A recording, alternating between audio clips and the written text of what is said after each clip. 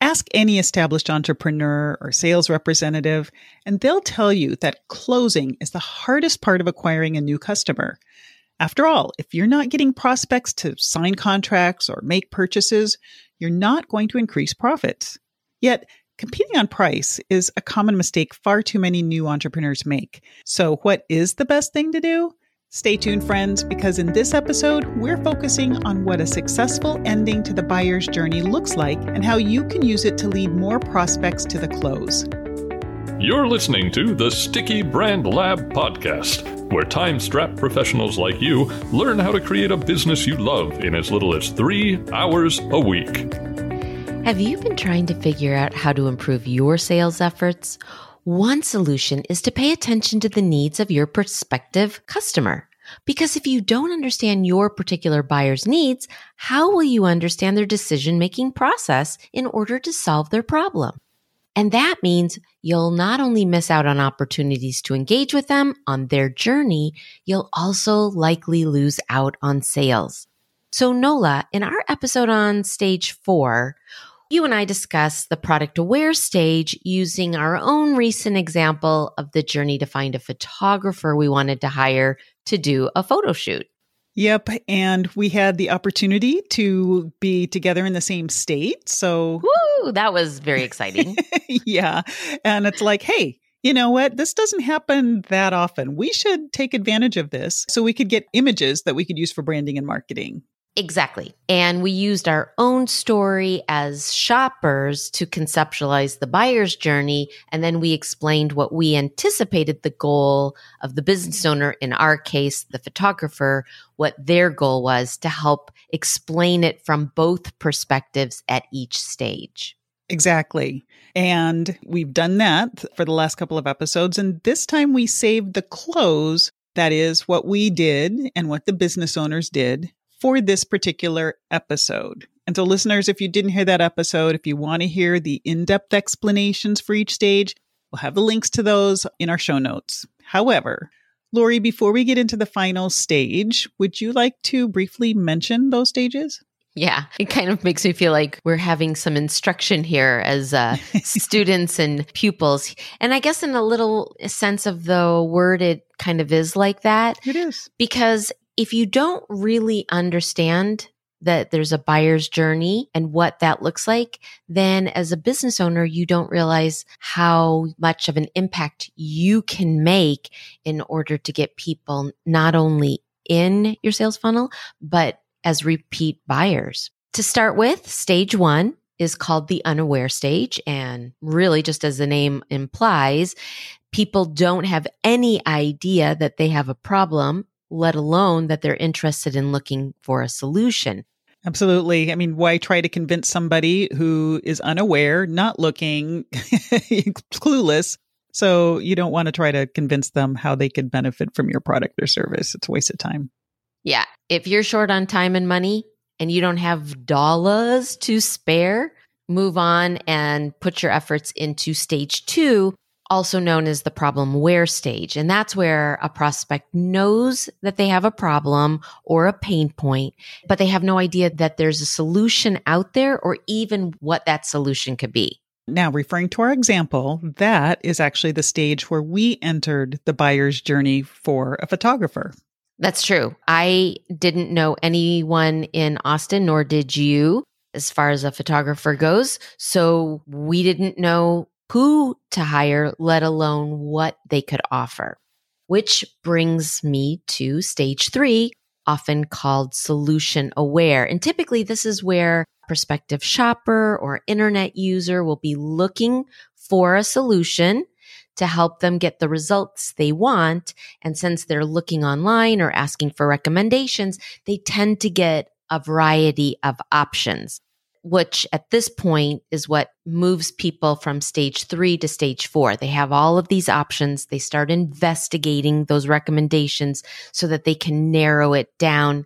And that's what stage 4 is about, product aware or business aware. I've narrowed my selection down and now I'm considering these 2 people or these 3 people or whatever that number is. Exactly. That's actually why that's called the consideration stage. And for us, that's where we narrowed down about 12 photographers to actually begin to consider the top 5. And from this group, we sent out emails to see who of those 5 were available on the only one day that we ourselves had availability.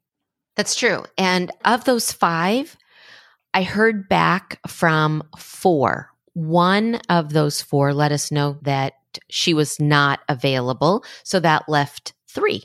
Now, technically, we moved into the final stage, stage 5, the most aware stage, also known as the decision stage. This is where we come to the close.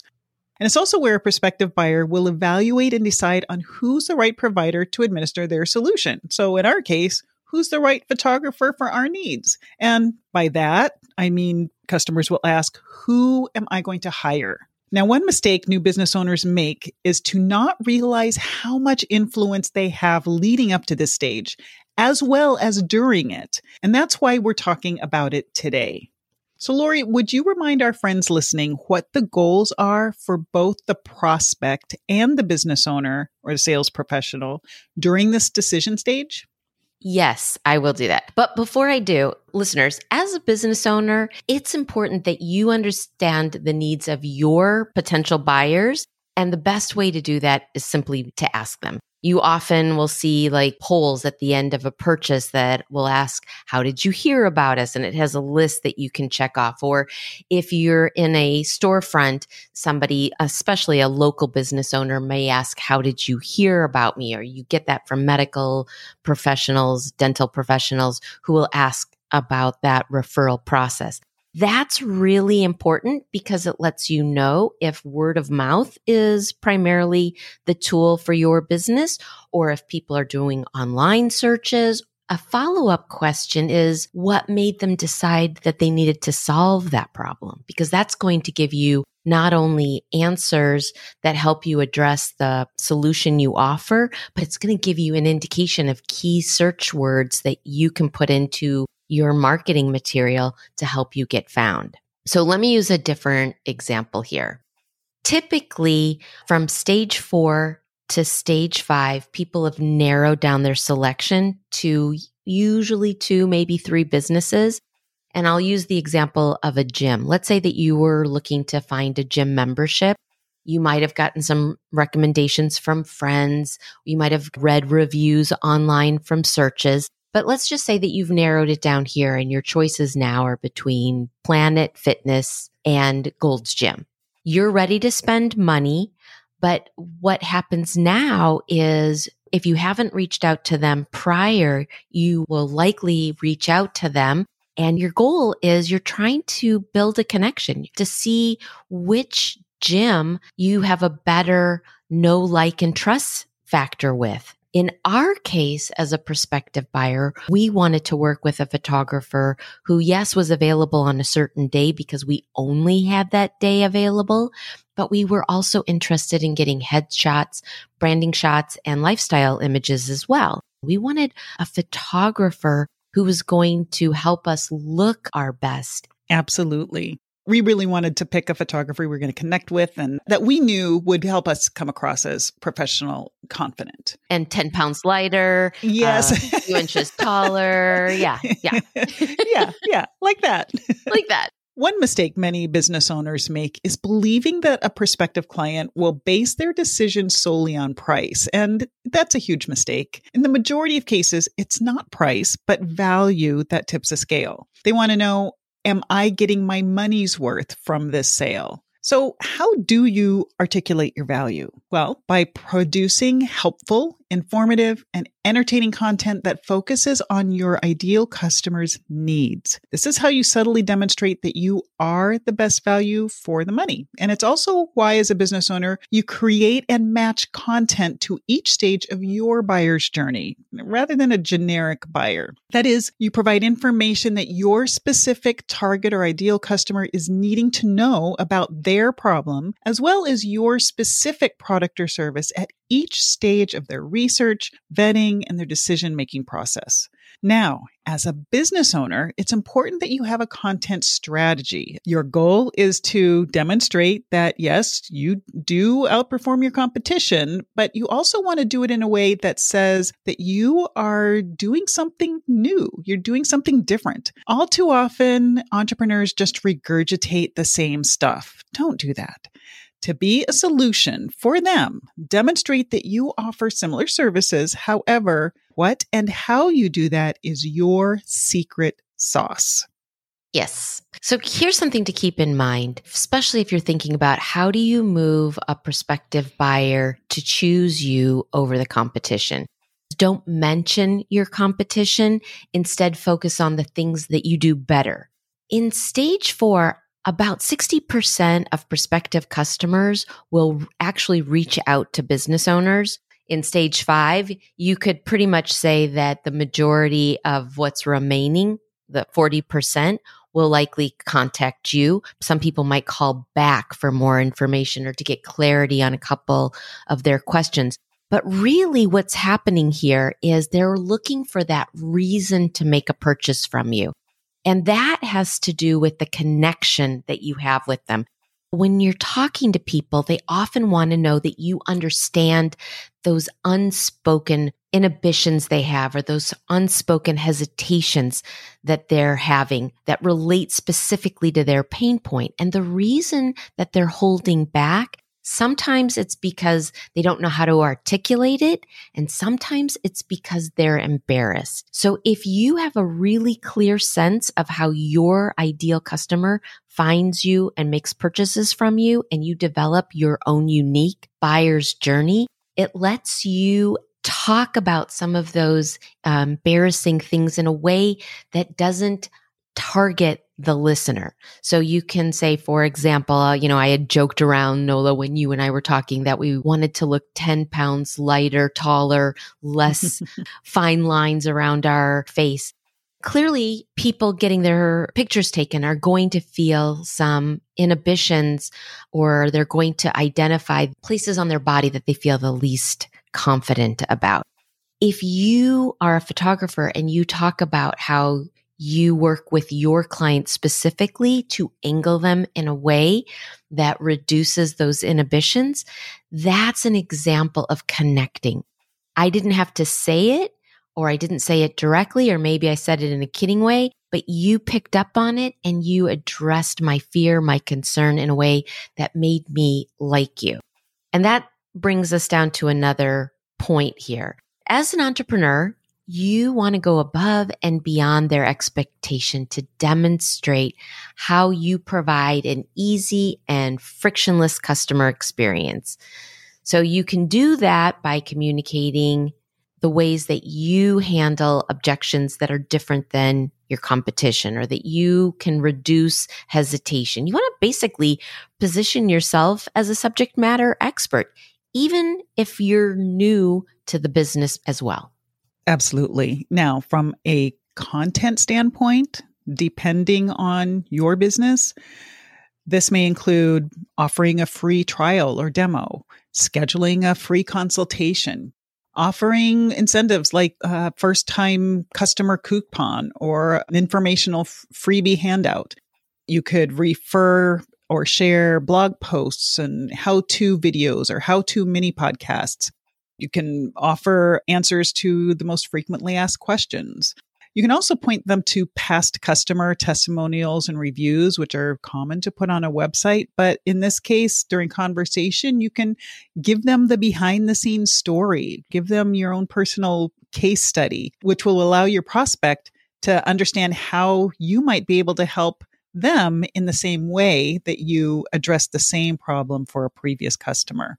You bring up a really good point there, Nola.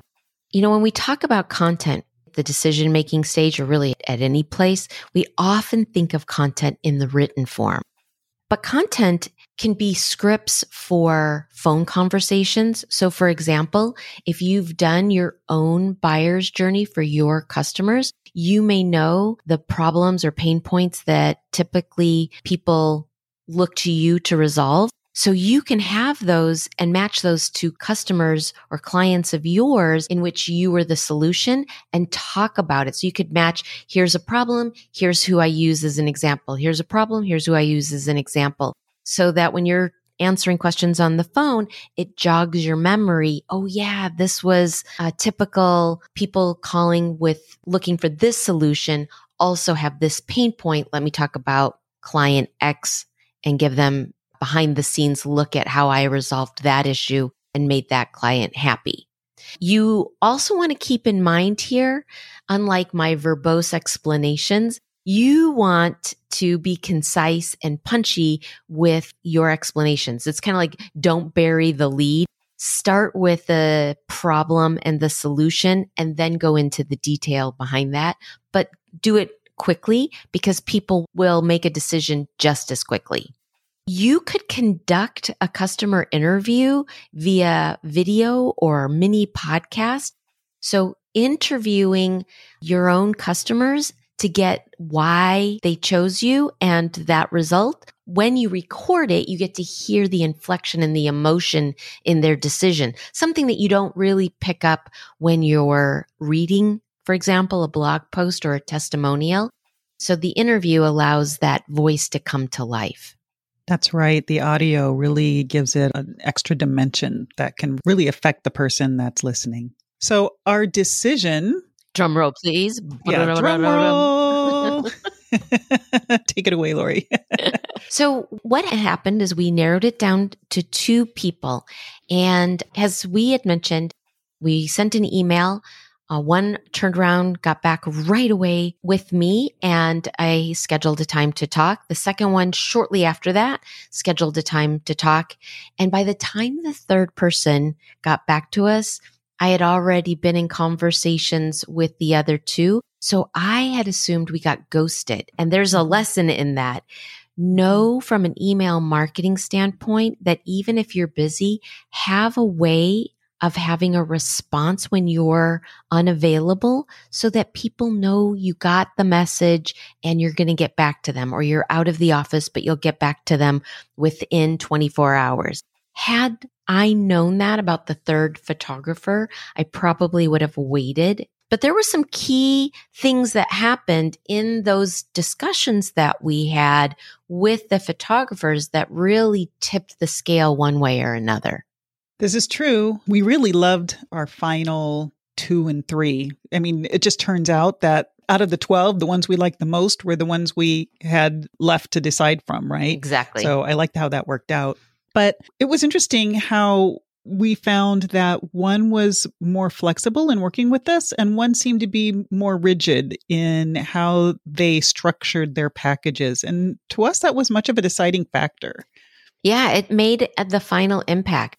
You and I discussed, had the photographer that was a little bit more expensive, but a little bit more flexible, price wasn't the deciding factor. It was the flexibility. Now, listeners, while your goal is certainly to be the final choice, if they don't choose you, do not take it personally. You may never know why they didn't choose you. For example, shoppers rarely move through the buyer's journey in a linear fashion. We only did it because we were under a time constraint, and that's how it worked out. But most buyers will jump around, they'll skip a stage, they'll even sometimes go backwards instead of forwards, and because it's not the right time, which also means that they may actually end up starting the whole buying journey process over again.